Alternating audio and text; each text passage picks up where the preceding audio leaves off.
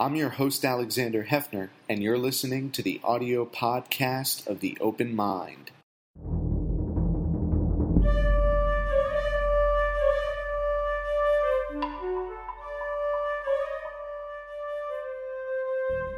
I'm Alexander Hefner, your host on The Open Mind.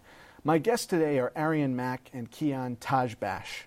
Arien Mack is a professor of psychology at the New School. She founded the new university in Exile Consortium, described as an expanding group of universities and colleges publicly committed to the belief that academic community has both the responsibility and capacity to assist persecuted and endangered scholars everywhere, and to protect the intellectual capital that is jeopardized when universities and scholars are under assault.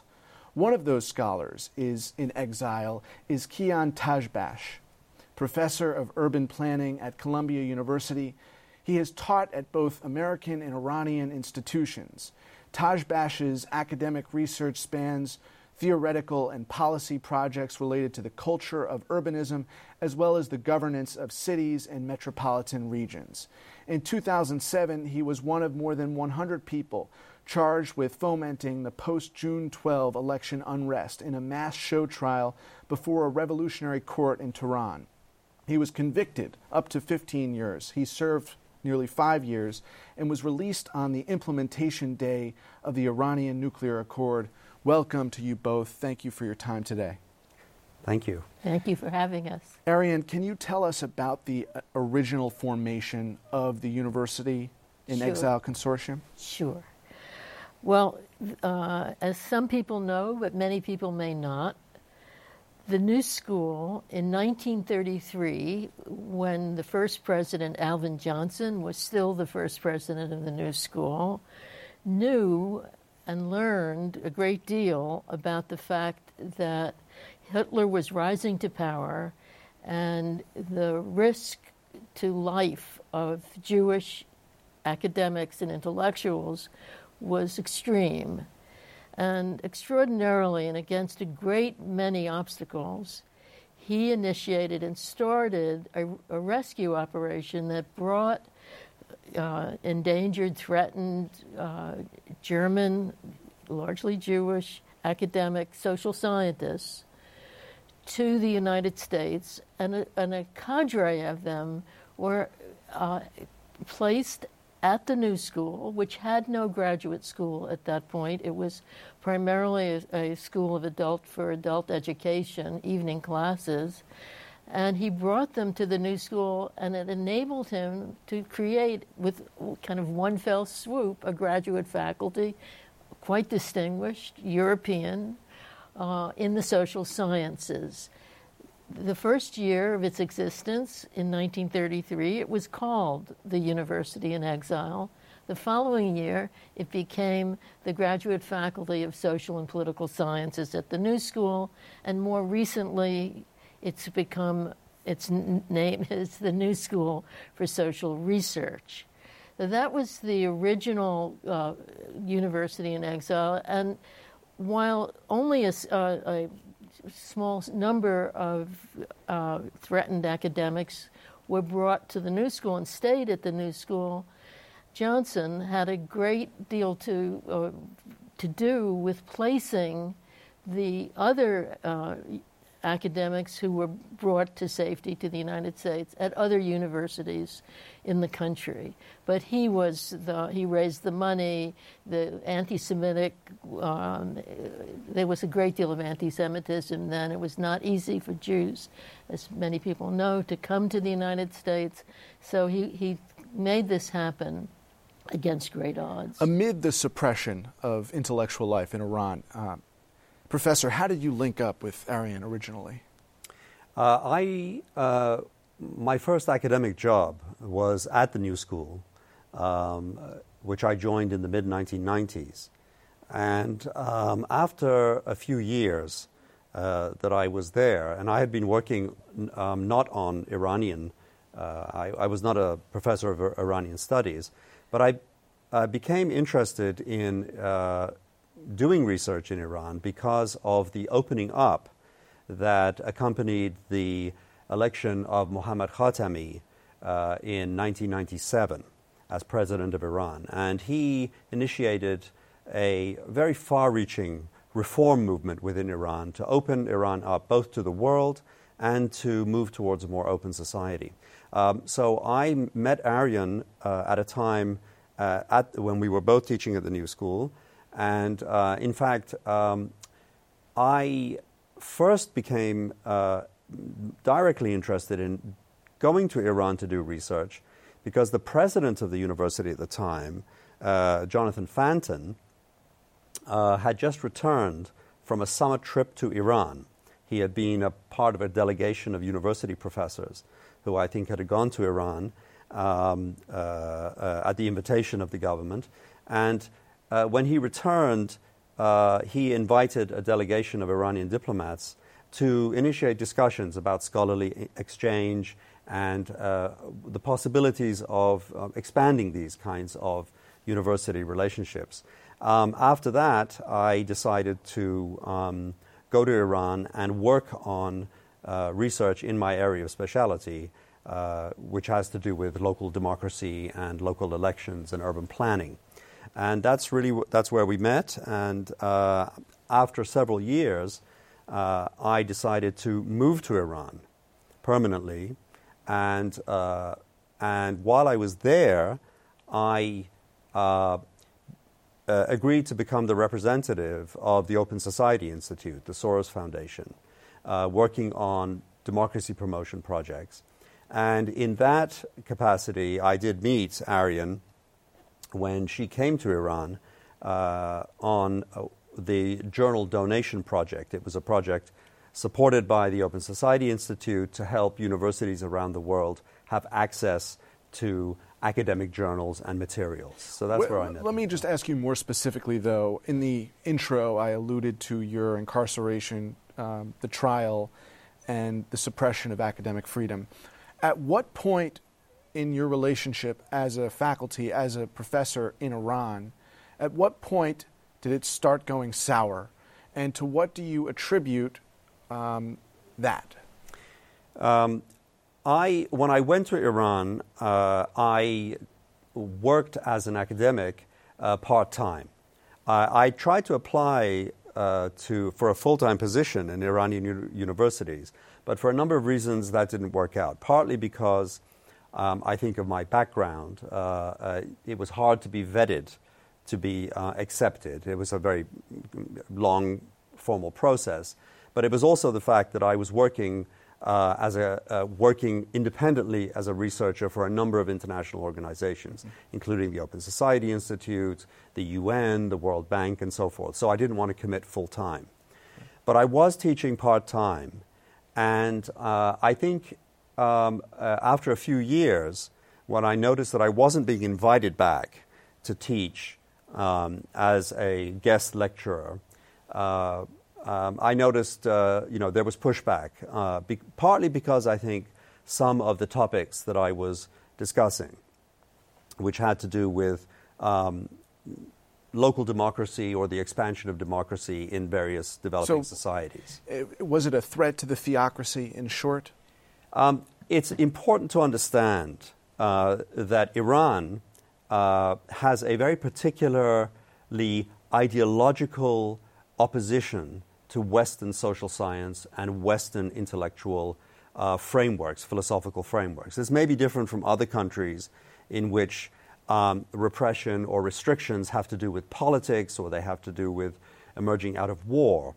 For example, in Syria, where academics have to escape, military conflict. In Iran, the government of Iran, the state, or the regime in Iran, or the Nizam, as the Iranian state calls itself, has been explicit in its opposition to having Western-based social science being taught in the universities. So this is something which is government policy.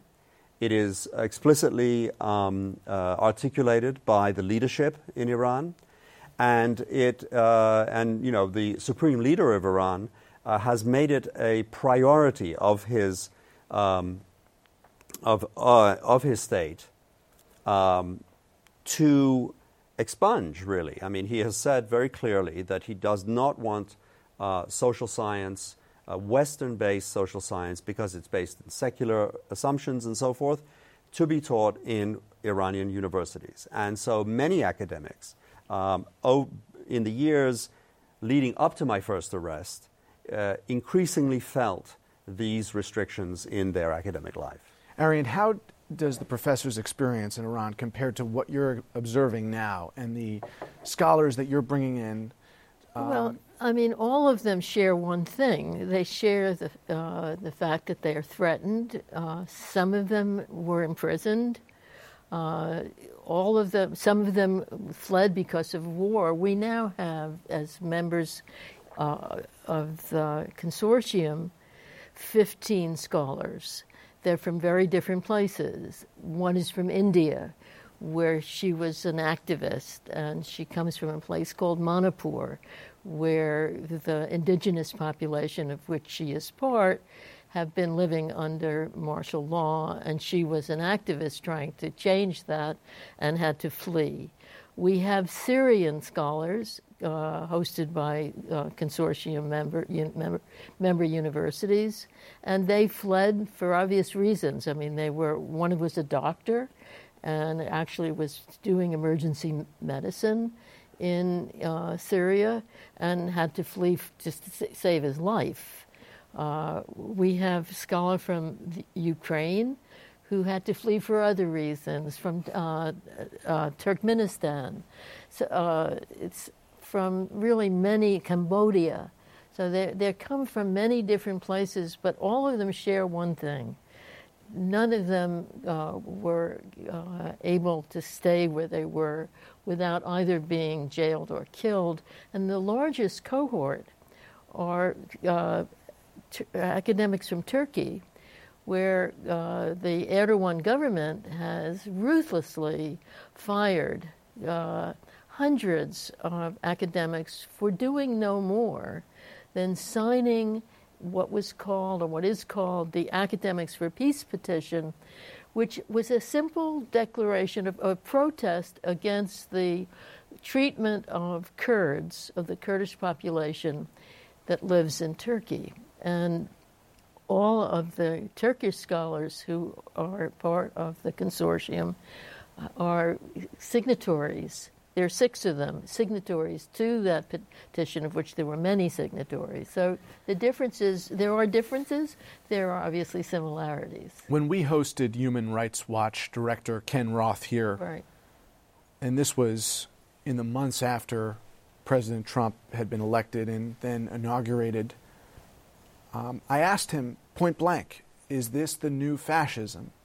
This authoritarian pedigree that you're describing in the countries where academics can't operate with security. You cited at the beginning of our conversation the World War II Holocaust era and the conditions that led to Nazism. What are we to make of those respective countries and what appears to be a rise in authoritarianism that is stymieing free expression and academic liberty? Okay, I'll try to answer, but I think there's no simple answer, because while the countries in Central Europe, like Hungary, which has now done this extraordinary thing of evicting the Central European University, which is the Soros-funded American-style university that's been in Budapest now for quite a long time. And it is a graduate school, not unlike my own at the New School. And there's obviously a huge move towards authoritarianism in Poland and in other places in East and Central Europe and Russia for sure. But I think that's different than the scholars who are coming from Syria or from places where there is no past history of a democratic or more democratic regime. Or recent history. Even long history, but certainly recent history. So I don't want to say that it's all due to the rise of authoritarianism and populism. Sure. You identify American style, and you said something very similar, the social sciences as taught and conceived from the American perspective. That's what's frowned upon or blocked in Iran to this day, to some extent, right? Yes. Yeah. So what is this backlash that has been decades long now, this anti-Enlightenment backlash? Well, how can you make sense of it today and at all conceive of a way forward where Iran in the next decade has a climate that is more conducive to academic freedom? I mean, I think it's important in the case of Iran, which I know best, to emphasize that it's fairly unique, as far as I can see, in having a somewhat principled. I mean, it's not arbitrary repression in that sense. It is principled in this sense that it is formal, articulated state policy that the Islamic Republic of Iran sees itself as based on Islamic principles, as interpreted by the leadership, the political and the religious leadership in Iran. The guidelines for what is acceptable in terms of subjects being taught or assumptions being articulated in the university are quite formally, they exist in formal documents. There is a Supreme Council of the Cultural Revolution, and that official body covers educational curriculum, the direction of the university. The conditions on the ground did not improve subsequent to the nuclear accord. No, they didn't. I mean, I think when we look back, I mean, the reason I went back and there was a flowering of intellectual life and academic exchange was during the period of the reform movement, in which the reformists, who are also Islamists, but they have a different interpretation of Islam, they welcomed an interchange with the Western world and with the Enlightenment thought and secular thought. They didn't endorse it, but they were open to a dialogue. And what became apparent to me was that that wasn't welcomed by the leadership of the state in Iran, and it went against and in fact violated their principles of what they saw, what universities should be pursuing. And of course, the other important point here is that universities became centers of democratizing or liberalizing opposition to the regime. And so that no doubt played an important role.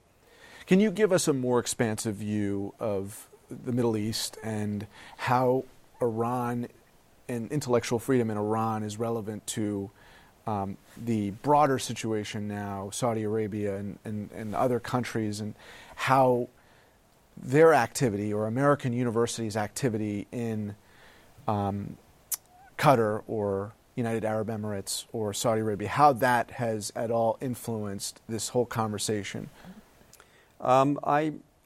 I would say it hasn't influenced. I mean, the kinds of activities that American universities have in the region have not had at least they've not had a positive impact. Right.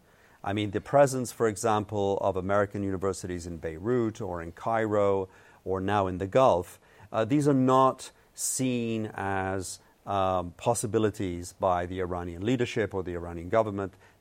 These are not models to be welcomed. And certainly after 2009, which was the big political crisis around the Green movement in Iran, there is much less space for... But have they improved conditions in the countries in which they're hosting? The answer is no. The idea of principled obstinance, the theocracy and imposing its will on those universities. That's not very, in my estimation, it's not so different from the Eastern European regimes that are saying we endorse the idea of illiberal democracy today. Some of them, yes, that's true. Some of them. Certainly Orban. But I think also the Orban attack on CEU, on Central European University, was in part a response to George Soros and the rise of anti-Semitism in Europe, which is, I think, now receiving a great deal of coverage, and I think is real. And I think it's difficult and probably a mistake to try to explain everything everywhere with one story. Sure. So I do think that... Was there another story you want to tell about your scholars today? Well, I think, as I tried to say, first of all, let me just say who are the members of the consortium. Please. Because these were universities I give a great deal of credit to for agreeing to join an institution that before they agreed didn't exist. So when I wrote these institutions and simply wrote their presidents and invited them to join this non-existent consortium, those that said yes, and the person who said yes first of all was Lee Bollinger at Columbia, who was a supporter from the very beginning. So tell us the schools. Okay. So the current members are Arizona State University, Amherst, Barnard, Brown University, Columbia University, Connecticut College, Georgetown University, George Mason, Rutgers University, Trinity College, Wayne State, Wellesley College, University of Pittsburgh, and Yale, and of course the New School where the whole thing is based. And we expect very soon to have 2 more members. We have a verbal commitment from the president of Hunter College, and it looks very much to us like Harvard will also be joining very shortly. So out of nothing, we now have a really substantial group of universities all committed to hosting a scholar. And let me just say one thing I want to say about the consortium, because the consortium, this University in Exile Consortium, does not have the mission of the original University in Exile. We are not ourselves rescuing and placing endangered scholars at universities around the United States. There are 2 organizations that do that in the United States. What we do is when the scholars are here and hosted by our consortium members, we try to address a problem I think no one was addressing, namely the sense that these scholars are airlifted in, dropped into an American university, they're safe, they're out of harm's way, but they have lost their identity, they've lost their sense of belonging. They are really suffering from exile, which is a very profound state, as many people have written about it, and how devastating it can be. And the mission of the University in Exile Consortium is to try, through various activities and conversations, to really create a sense of community among the hosted scholars. There is really an opportunity in the robustness of that community and dialogue for these scholars to, as they are in exile and safe and secure, think of how not only they can rally the spirit of the cohort, but can brainstorm together to bring solutions as much as possible, and it may not be feasible, at least not today, but to bring the framework of solutions to their countries. Absolutely. How do you think, from your own experience, these scholars can embark on that so you and your colleagues in this cohort going forward can think of solutions? Yes, I'd like to just, it's a 2-step process. The first step is that once scholars have to leave their country and they arrive in the United States, the first step is for them to, in a sense, be able to put the pieces back together. Many the scholars are in the country for the first time, or they've been out of academia for many years, like me. And I want to take this opportunity, of course, thanking Arien for her support for all these years. The New School had a campaign for my release and for other scholars' release. And also, she mentioned President Bollinger, the president of Columbia University, was one of the first to support this initiative. And his idea is extraordinary, has been extraordinary in supporting scholars like me, in giving me a space to be able to really find our feet again. The second step about how then to reach out to the countries of origin, I think it's hard to say. Much depends on the state of those countries. Much depends on the possibilities of diplomatic relationships that allow. There are factors outside of their control. The first step is the one we're involved in now, and I think it's absolutely critical. It provides, and for me, I mean, there are many scholars who are much less integrated into the United States academic environment than I am, because I graduated from American University. I'd lived in the U.S. I speak English. Many others, exiled scholars, need a sense of community to be able to find a way to find a place for themselves in academia. And I would say that at the moment, until circumstances open up in the countries of origin, the most important thing that this initiative can do is allow these scholars to do their work, remain viable as academics and researchers, and one way they can do it is to work and do research on their countries. Thank you both. Appreciate your time and your courage. Thank you. Thank you for having me. Thank you. And thanks to you in the audience. I hope you join us again next time for a thoughtful excursion into the world of ideas. Until then, keep an open mind. Please visit the Open Mind website at 13.org/openmind to view this program online or to access over 1,500 other interviews. And do check us out on Twitter and Facebook at Open Mind TV for updates on future programming.